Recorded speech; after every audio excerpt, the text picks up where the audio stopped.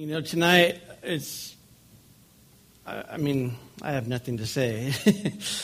It's what the Lord has to say to us through His Word. And my desire is that by God's Spirit, that we're taught, that we're instructed, that we're, like Pastor Ross said, built up so that we can grow, that we can mature in our walk and in our relationships with our Lord. And so, I was just kind of praying and thinking about what to share. And as you all know, we just started up the men's study just a couple days ago. No, I'm not going to share exactly what I shared on Monday night, because I just shared a little bit on Monday night too. But I'm going to share a little bit of background. However, in sharing with you tonight, I just in looking at this passage that we're going to look at, chapter 3, we're going to see instruction. We're going to see an encouragement. We're going to see an exhortation from the Apostle Paul. As I mentioned, we're going through the letters of Paul in our men's study. We just started up, and we have 11 weeks. And I'm kind of bummed out because I know that those 11 weeks are just going to fly by. It's just crazy to me how fast time seems to go as the years progress. This year is just flying by. And, we've gone through Galatians, Ephesians, and now we're in the book of Philippians. Actually, we just wrapped up Philippians on Monday night. And we're going to be going into Colossians and wrapping up with 2 Timothy. These are all letters that Paul authored. I'm sure you're all aware, but Paul wrote close to half of the New Testament. He wrote 13 letters. 13 letters in the New Testament are authored by Paul. And much of the things that the Apostle Paul shares, he shares a lot about doctrine. He shares a lot about the doctrine that our Christian faith is built upon. He talks about salvation. He talks about our justification in Jesus Christ, how we are sanctified in Him, how we are accepted by God, how we are reconciled back to God through what Jesus Christ did for us 2,000 years ago on that cross.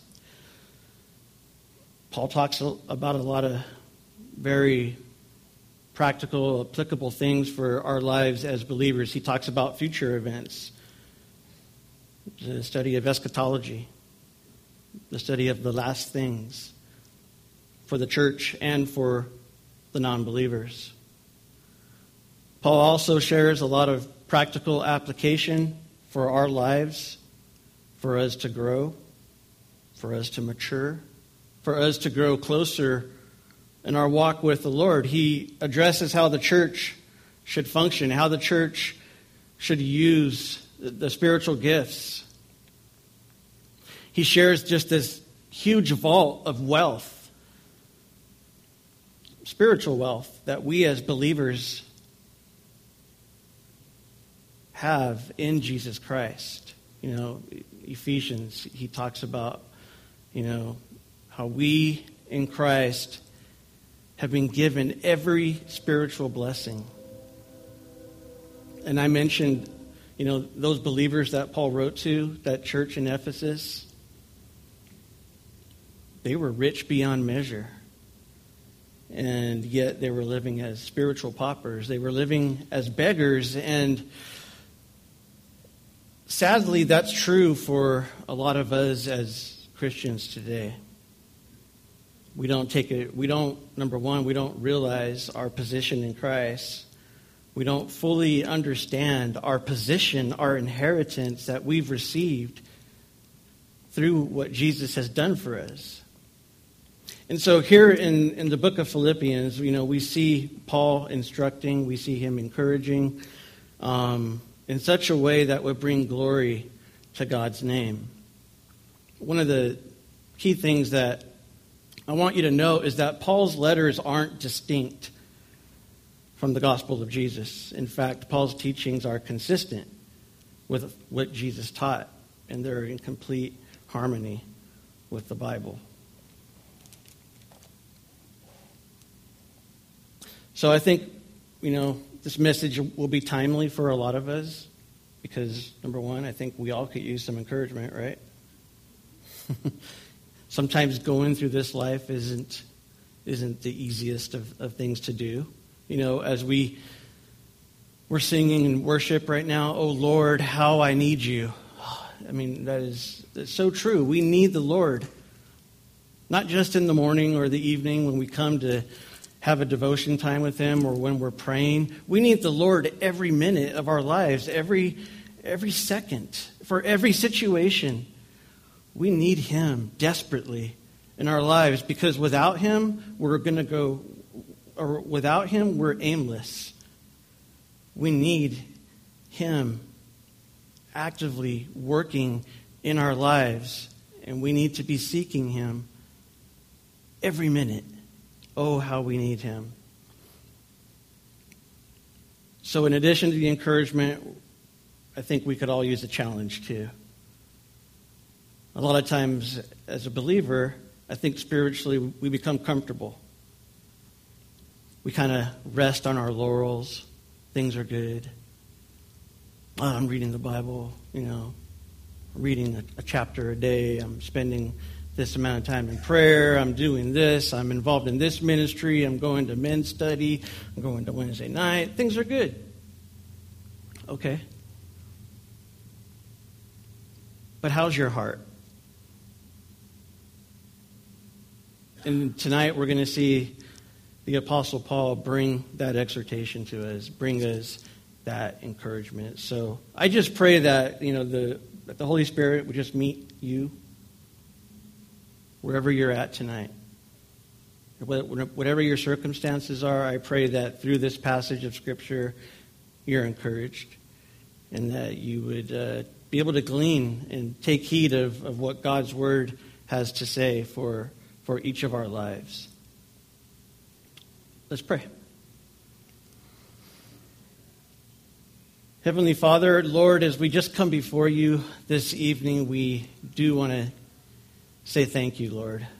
We just thank you, Lord, for our salvation, Lord.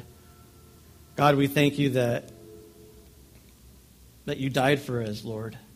That you've given us eternal life through your Son, Jesus Christ.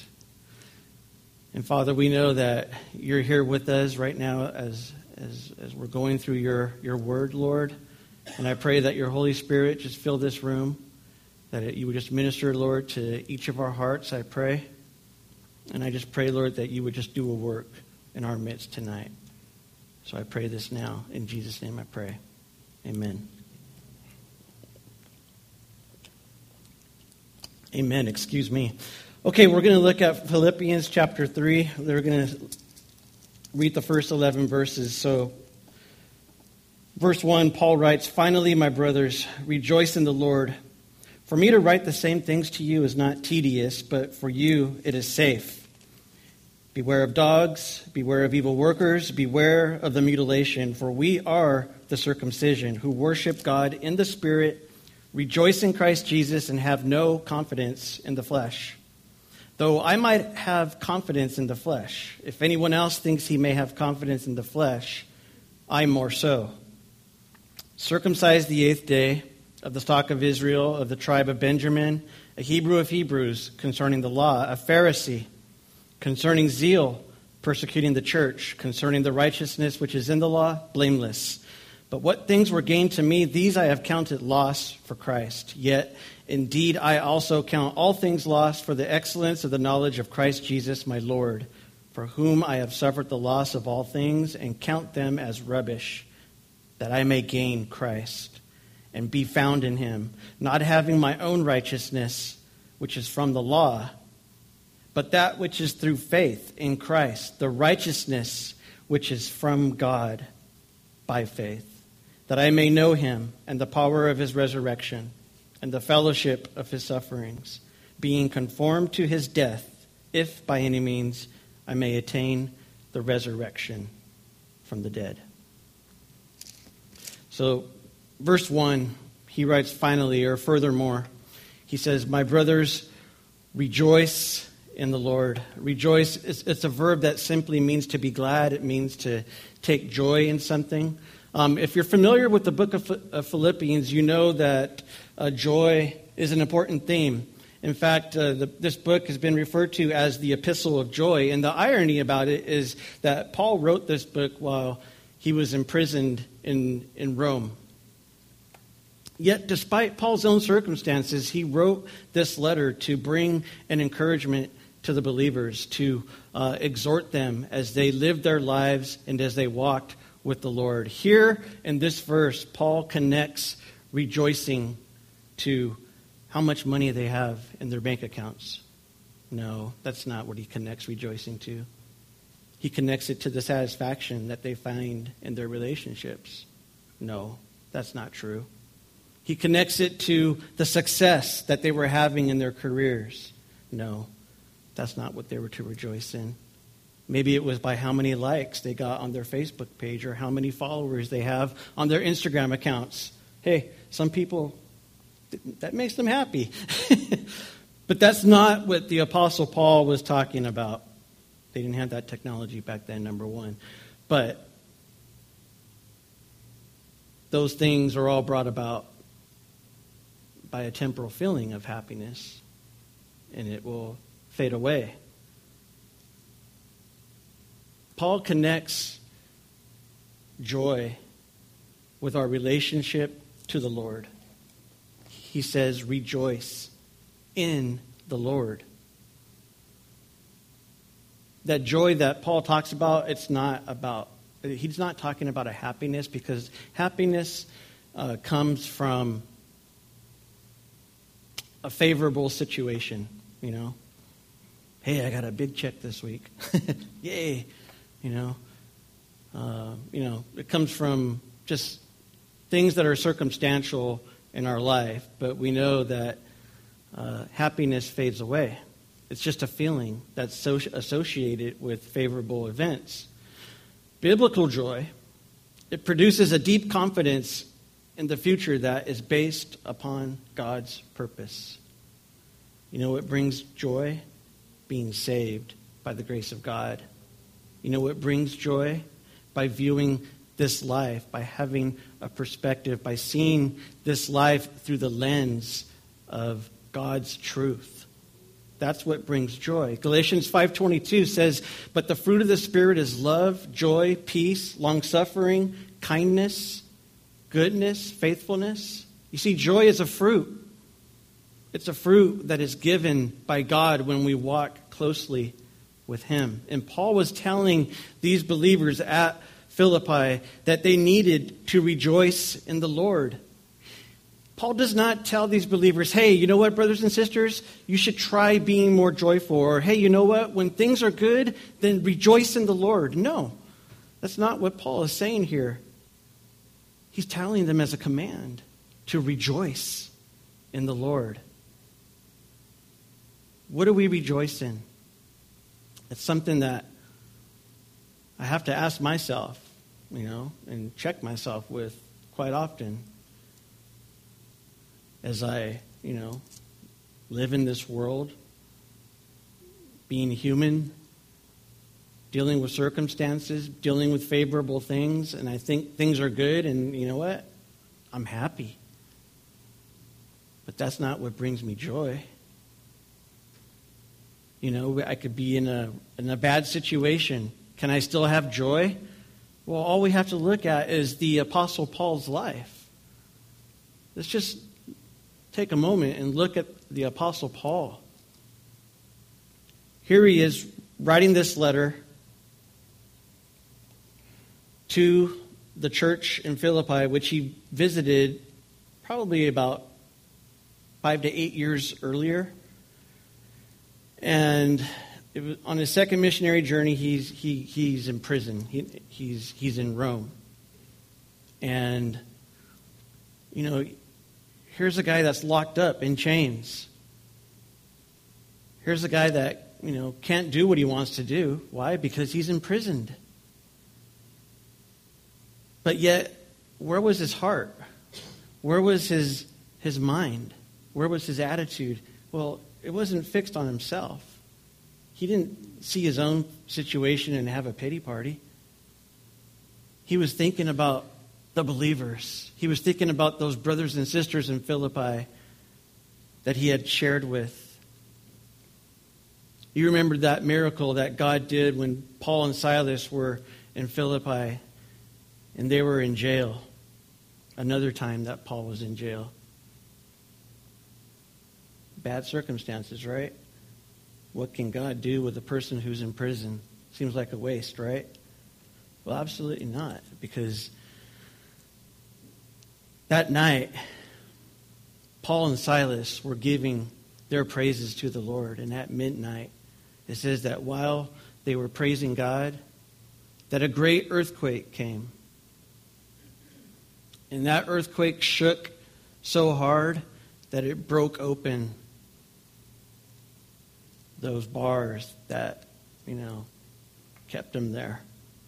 And they had plenty of opportunity to escape. And in fact, the Philippian jailer was scared out of his mind. In fact, the Bible says that he wanted to kill himself.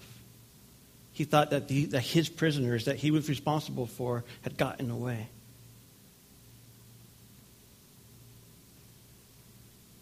But Paul said, no, we're right here.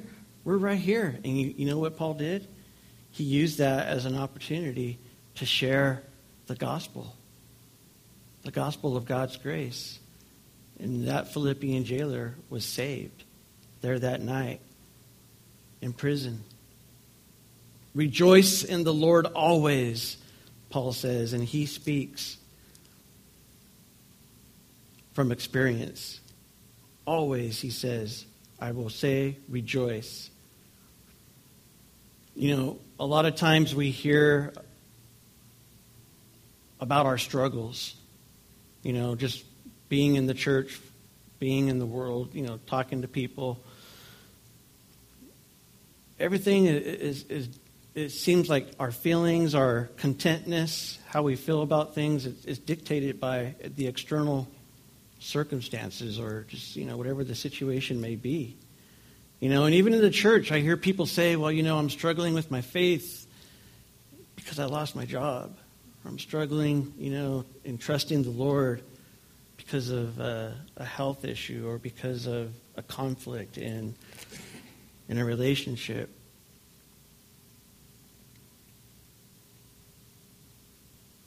I would say to you, go to the Word of God.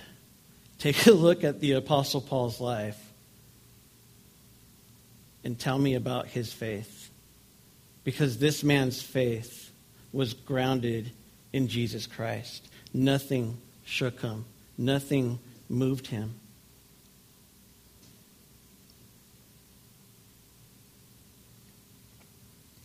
So we're to rejoice, verse 1. He says, for me to write the same things to you is not tedious, but for you it is safe. Beware of dogs, beware of evil workers, beware of the mutilation. One thing that Paul brings to these believers is he has a desire for them to grow and to mature spiritually, and he has a desire for them to exercise discernment. And as with many of his letters, Paul warned the new believers to beware of the tendency toward legalism, which was continually popping up throughout these churches. The many churches that Paul founded were turning back to legalism. They were turning back to a works relationship with God. And Paul warns them to discern. It means to distinguish, to separate out by diligent search, to examine. It means having the understanding of the fundamental truths of God's Word. And just as we in our faith need to mature and grow, so too we must grow in exercising discernment. Romans 10:17 says, so then faith comes by hearing, and hearing by the Word of God. You want discernment in your life? How are you going to get it? You're going to get it by sitting in front of the TV for hours upon hours? Are you going to get it from the internet?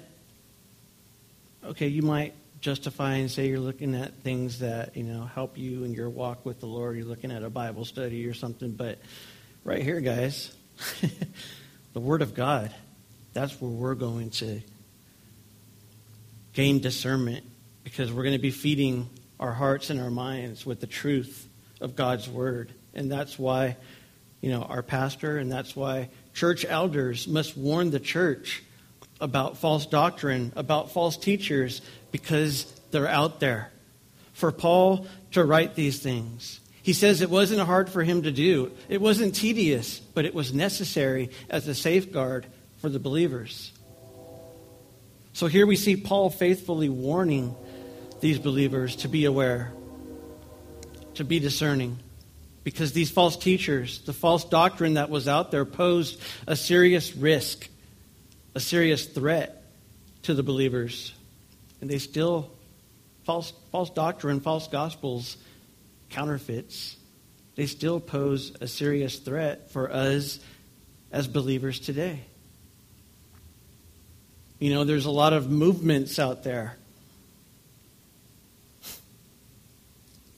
We have to be careful. How do we know what a counterfeit is? Handle the truth. What's the truth? The Word of God. Paul says in verse 2, beware of the dogs, beware of the evildoers, beware of the mutilation. Or another translation for the word mutilation is the false circumcision. He says, beware of dogs. I'm a dog lover. I love dogs, but guess what? Paul is not talking about a pet. The term used here for a dog is a derogatory term. They're referred to as wild scavengers that plagued ancient cities. These dogs roamed in packs and they fed on garbage, and occasionally they would attack humans. These were dangerous animals. He refers to these false teachers as evildoers, and that was the reality. In God's sight, they were evildoers. Paul describes them as the mutilation or the false circumcision, the Judaizers. These were Jewish legalists who denied the gospel of Christ. And you know what? When Paul would go into an area and share the Word of God, and he would disciple brothers and sisters in the Lord, his desire was them to grow. His desire was them to know Jesus Christ and to know the salvation that God offers through him. And Paul spent a lot of time with these churches, but he couldn't stay there because, God called him to go out into the world to preach the good news. And so Paul had to leave. But guess what? When Paul left, who came in behind him?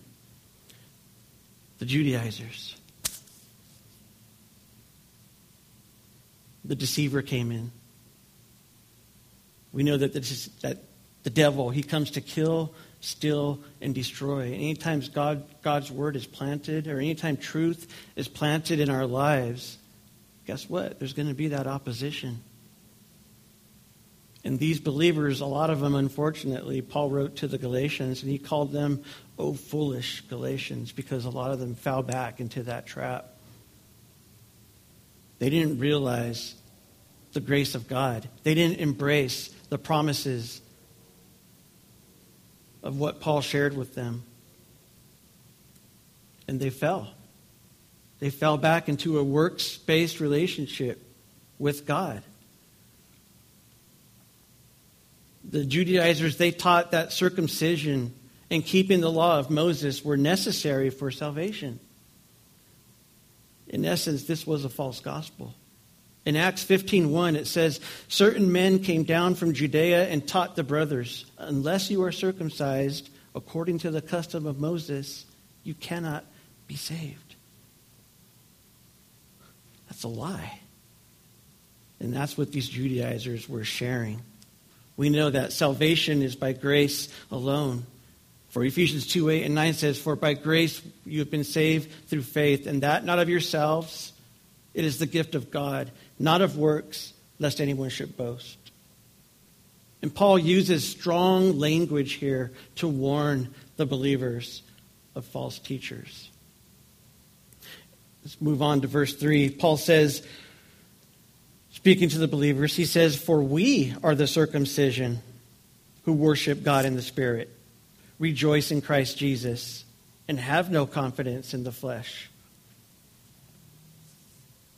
So unlike the Judaizers who were the false circumcision, Paul says that the believers, the true believers, that they are the true circumcision. And we know that in the New Covenant, circumcision reflects an inward reality. It reflects what's truly the transformation that has taken place inside of our hearts. In Judaism, it was an outward act. It was the cutting away of the flesh. And so Paul says that we as believers are the circumcision who worship God in the Spirit, who rejoice in Christ Jesus, and have no confidence in the flesh. Having no confidence in the flesh. What good is there in our flesh? We're going to see a little bit about Paul's background here and learn a little bit about his testimony. Paul says in verse 4, "Though I also might have confidence in the flesh, if anyone else thinks he may have confidence in the flesh, I more so." If there's anyone who could have confidence in the flesh, it's the Apostle Paul. I won't argue with that. Verse 5 and 6, Paul goes on to share some of those fleshly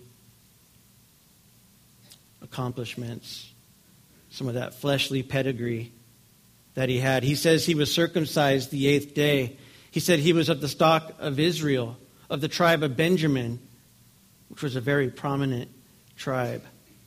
He was a Hebrew of Hebrews. He was dedicated to Judaism. He was, concerning the law, he said he was a Pharisee. He had arrived. This guy was a Pharisee. Concerning zeal, zeal was held in high regard in Judaism. And the Apostle Paul, concerning zeal, he says, persecuting the church. Before Paul's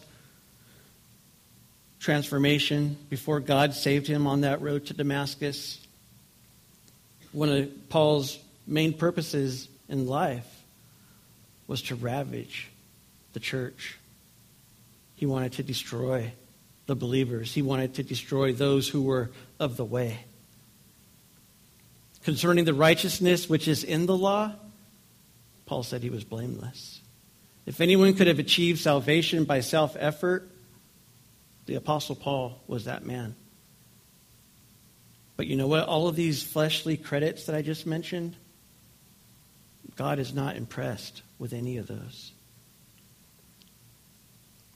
Yeah, he went through all the rituals.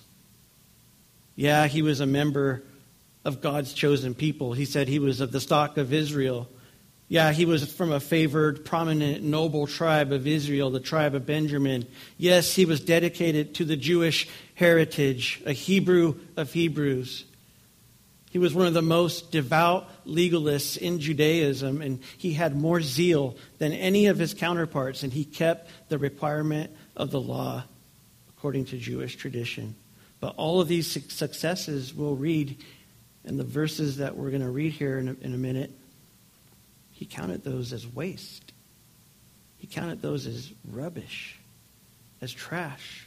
Romans 7:18 says, "For I know that nothing good dwells in me, that is, my flesh." You see, Paul counted everything that he did for himself as a loss for the cause of Christ. Let's read verses 7 to 11. He says, "But what things were gained to me, these I have counted loss for Christ. Yet indeed I also count all things loss for the excellence of the knowledge of Christ Jesus my Lord, for whom I have suffered the loss of all things, and count them as rubbish, that I may gain Christ, and be found in him, not having my own righteousness, which is from the law, but that which is through faith in Christ, the righteousness which is from God by faith, that I may know him, and the power of his resurrection, and the fellowship of his sufferings, being conformed to his death, if by any means I may attain the resurrection from the dead. All of these things that we just read about in the Apostle Paul's life, they had no merit. They were trash. They were worthless. Verse 7, these things I have counted loss for Christ, Paul says. What did Paul gain? He gained the knowledge of Christ. Who did he gain? He gained Jesus Christ, a relationship with him. And it's through faith in Christ, the righteousness which is from God. That's the free gift that God gives to repentant sinners by his grace. Righteousness, it cannot be obtained by fleshly efforts. It's all about a right standing with God and acceptance by him. 2 Corinthians 5:21 says, for he made him who knew no sin to be sin for us, that we might become the righteousness of God in him. It's Christ. It's his righteousness that is imputed to us as believers. It's what covers us. It's what justifies us before God. Paul had this overwhelming desire to know Christ and the power of his resurrection. And this, no longer persecuting the church, no longer a Pharisee, no longer living according to the law, but knowing Christ and the power of his resurrection, that became the lifelong pursuit of the Apostle Paul, having a deeper knowledge of his God and Savior. Paul mentions in these verses the power of the resurrection. We know that Jesus Christ rose from the grave, and it was God's power that raised him from the grave. That same Spirit that rose Jesus Christ from the grave is the same Spirit that saved the Apostle Paul on that road to Damascus. That same Spirit is the same Spirit who drew you to God through Jesus Christ. It's that same Spirit who enables us today. It's that same Spirit whose presence is in our lives. It's that same Spirit that we can ask over and over again to fill our hearts, to be filled overflowing with his Spirit, the Spirit of God, that dunamis power. I think that's one of the spiritual blessings that we have in Christ Jesus, is that unlimited disposal of his Spirit working in our lives. How many times do we ask for his Spirit to fill our lives? I know, I'll be honest with you guys, I don't ask enough.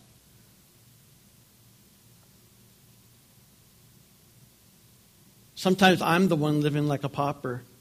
Sometimes I'm the one looking at my external my external circumstances, and I let those things affect me. I let those things trip me up. I let those things get me down. I let those things steal my joy.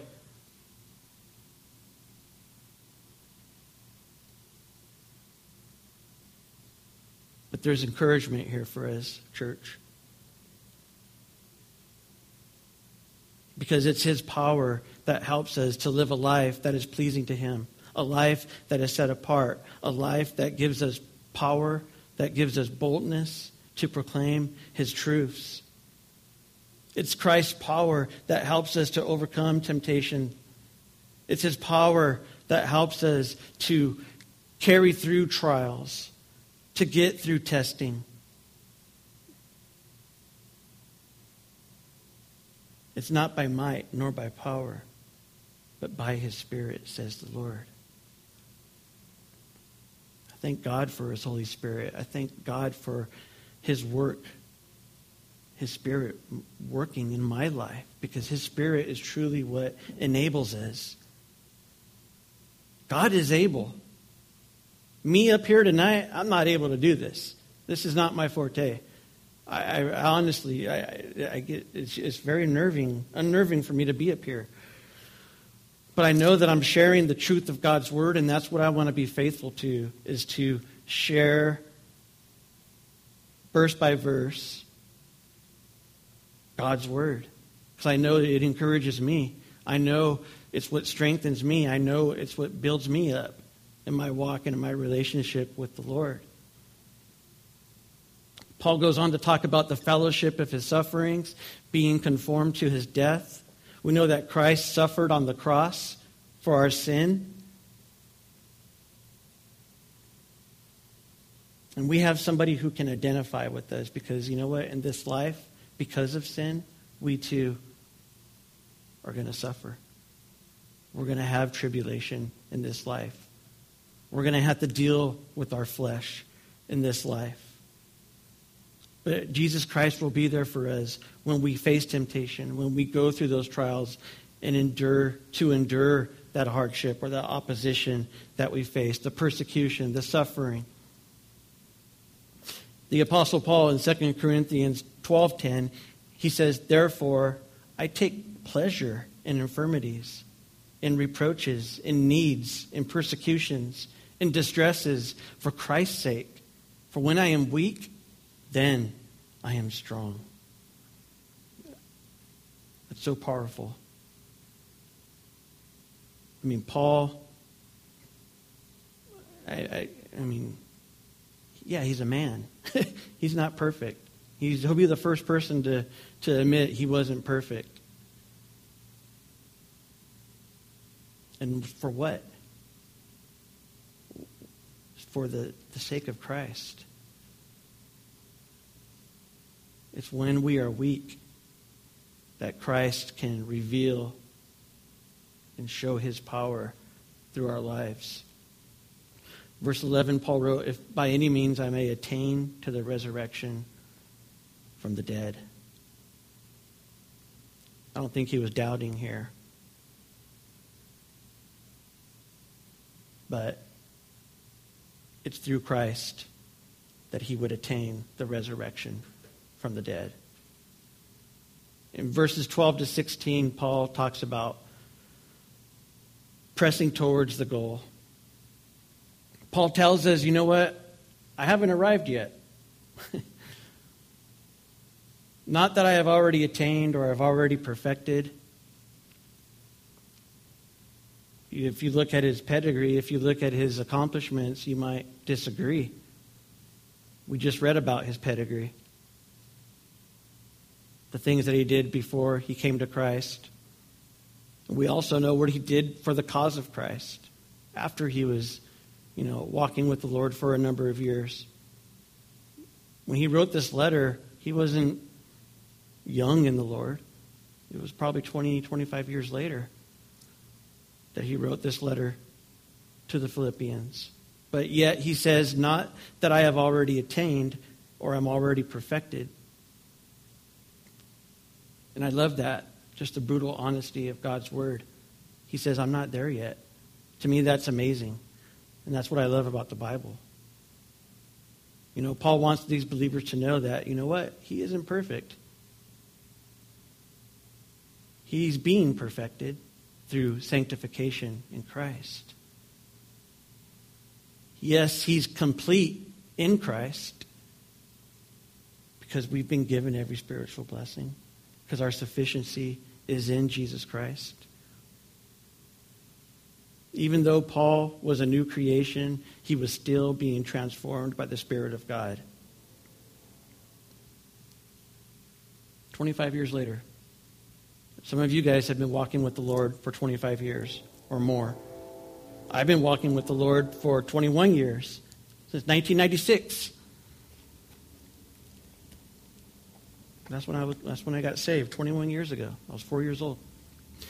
But I have a long way to go. I have a long, long way to go. And I know that we're God's workmanship. We're his perfect work of art. And that's something that I have to just keep looking forward to, is that God is working on me, his perfect art, his perfect piece of art. And I think having a realization that, I haven't arrived yet. It's important. I think that's a good place to be. You know, I think growth starts with a recognition that, we're not where we ought to be. It starts with, realizing that we aren't perfect, obviously, and that we have a need, and let God work in our lives. Verse 12, Paul says, but I press on.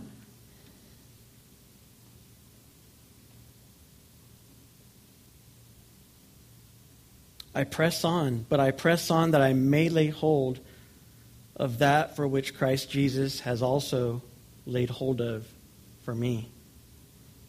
Paul talks about running a race. He talks about arriving at a finish line. And this should be of great encouragement to us tonight. He speaks about, an athlete. He talks about these running types of terms, straining toward, pressing on, running it to completion. He often used athletics to illustrate the Christian life. And here we have the illustration of an athlete who is running on towards the finish line. He gives the illustration of giving, this full effort, this maximum effort to finish this race. And he wrote this to encourage and challenge the believers to persevere in their faith. In their faith in the midst of their trials and persecution. Hebrews 12:1. It says, "Let us run with endurance the race that is set before us." What is this race? Well, this race, it's the Christian life. This life, it's not a sprint. It's a marathon.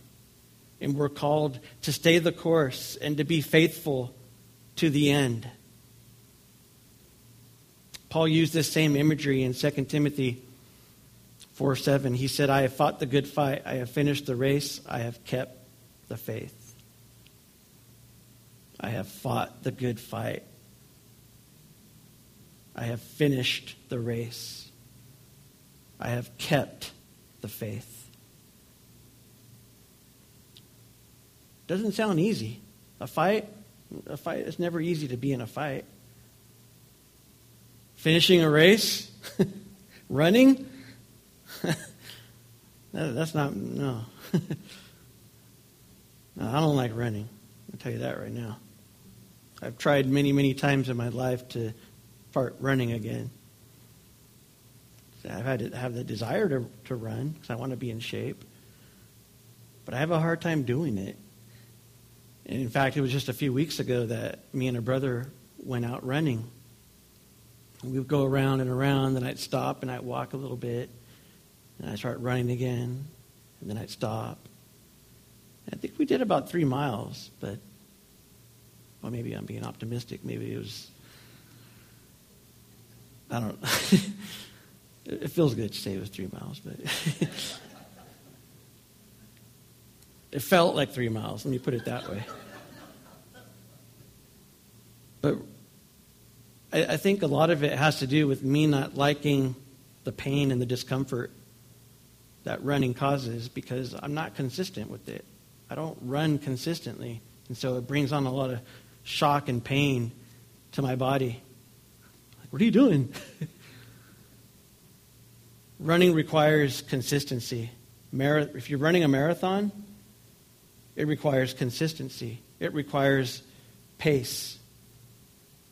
As opposed to running a sprint, like a 50-yard sprint. You're going to go out the gates and you're going to take off and give it all you got, but you're going to tire out real quick. And sometimes that's what we as believers do. Man, we give our hearts to the Lord. We're so excited and we have this zeal and this excitement. And we come out those gates running. We're sharing with everybody that we know, with our family, our friends, our coworkers.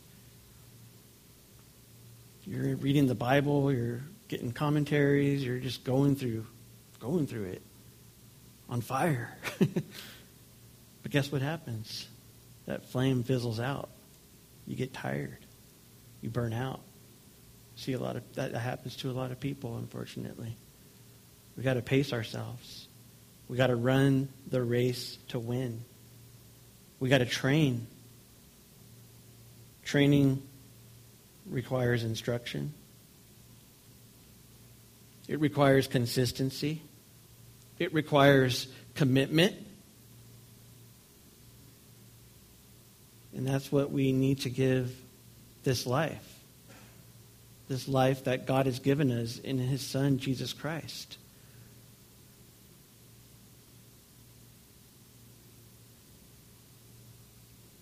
Verse 13, Paul says, "Brothers, I don't count myself to have apprehended, but one thing I do, forgetting those things which are behind and reaching forward to those things which are ahead.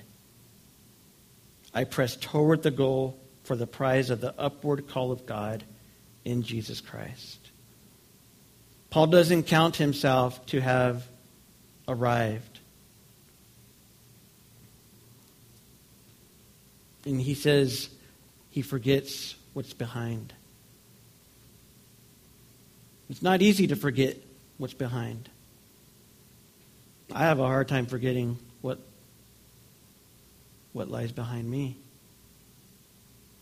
I think for a lot of us, we probably struggle with that, if we're honest. In fact, when we don't forget about those things that are behind, guess what? It becomes a weight. It becomes spiritually draining. And it even becomes damaging to sit and dwell on our past. So Paul encourages us to forget it. Paul spoke strongly about his past. He said it was a waste. He said it was dung. It was rubbish. It was trash. He doesn't say, "Oh, I wish I had it back. You know, these opportunities that I blew in the past. Oh, I'm a failure. I can't do this for God. I'm never going to be worth anything. I keep falling. I'm not worth it." You don't see a pity party. He simply says this: one thing I do is forgetting what is behind. It doesn't matter how many times we've blown it. It doesn't matter how many times we fail. Forget it. We got to move forward. Let's make today the day that we move forward. Because of what Jesus Christ has done for us, we have that newness. Paul says to walk in the newness of life. Paul said in 2 Corinthians that if any man be in Christ, he is a new creation. All things have passed away. Behold, all things have become new. I love that verse. Is that a verse that you grab a hold of? Is that a verse that you have made real in your life? Because that's a promise of God. That's what you need to embrace. That's what you need to grab a hold of. So Paul tells them to forget the past, and he tells them to press on. You know, I just watched a football game the other day. I think it was college football. I just watched a game because I haven't watched a game in a year, and I just had a few minutes to spare. And it was a college football game, actually. But anyways, football teams or any sports team, for that matter, has a coach. You know, and the coach teaches and he instructs his players. There's a game plan that the coach has. There's a strategy to win. The coach motivates his team. He helps them to train for the game, and he helps them to focus on the goal at hand. And what's that goal? Winning. See, it's not enough to just forget the past. Paul isn't telling us forget the past so you can relive it and make the same mistakes, but he says forget the past and press on. Focus on the goal. What was Paul's goal? It was the prize of the upward call in Christ Jesus. He pressed towards that. Pressing on, it describes or it denotes a continuous effort. He pressed on. The prize, that's what motivated him. Through all those hardships and sufferings, for all the trials and tribulations that Paul went through, where was his focus? His focus was on the prize. But it's when you lose focus on the prize and your eyes are set on other things, when your eyes are set on earthly things, when your eyes are set on your circumstances, that you lose focus. And that's where we stumble. That's where we become discouraged. That's where we lose hope because we see ourselves. We see our failures.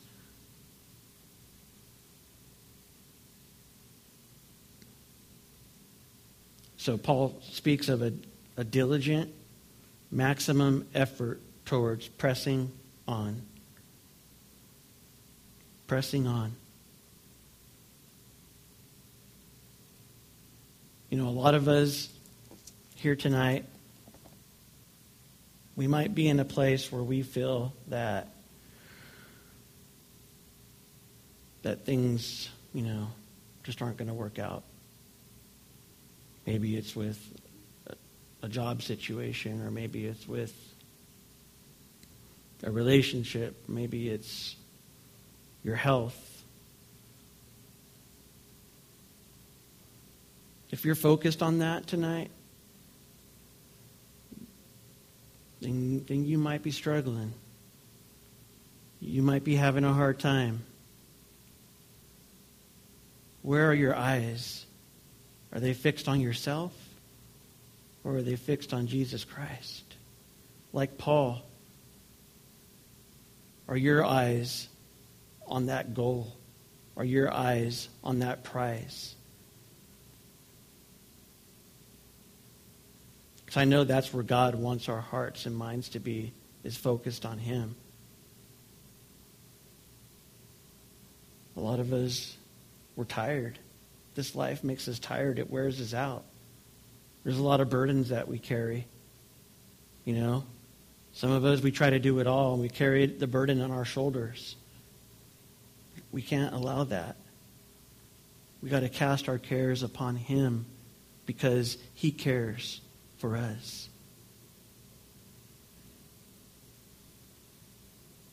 Later on in Philippians, mentioned that joy is brought up quite a bit. Paul says to rejoice in the Lord always. And he says in chapter 4, for us to be anxious for nothing but in everything by prayer and supplication with thanksgiving, let your requests be made known to God. And the peace of God, which surpasses all understanding, will guard your hearts and minds through Christ Jesus. The peace of God. That peace, it speaks of a guard, of a garrison. It's a military term. And it's what guards our hearts. When our eyes are fixed on the Lord Jesus Christ, and we're spending time in prayer, when we're making supplication, asking of God with thanksgiving, then you will have the peace of God in your life. So I pray tonight that you're encouraged. I have a little more to share, but I think it's time to wrap things up. So I always over-prepare, I think. But so out of respect for everybody here, I just pray tonight that, you guys are encouraged, that you guys are built up in your faith in the Lord, that you would grab a hold of the promises that we read about tonight in God's Word, that we would be rejoicing in the Lord, that we would be watchful, that we would be exercising discernment of what we're allowing our ears to listen to, that we see Paul's life as an example, as a testimony, that we're encouraged by his life, by the mighty transformation that God did in and through him. And Paul's encouragement for us to press on. That's my prayer for you tonight, is that we here at Refuge Fellowship would press on. And we have each other. That's the great thing about it. We're not called to do this alone. You look to the person to your left and to your right, left and right. Guess what? They're pressing on too. And together we can press on. Together we can move forward towards the goal, towards the prize. And that's eternity with Christ. Amen? Amen. Let's pray.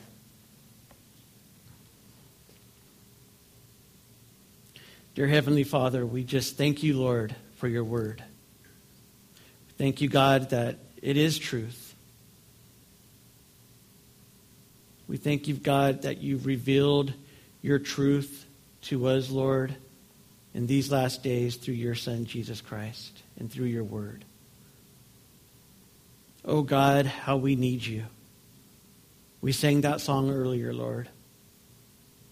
And may that be the prayer of our hearts tonight, Lord, to call out to you, to cry out to you, Lord, to get on our knees and just beg you, Lord, to be in our lives.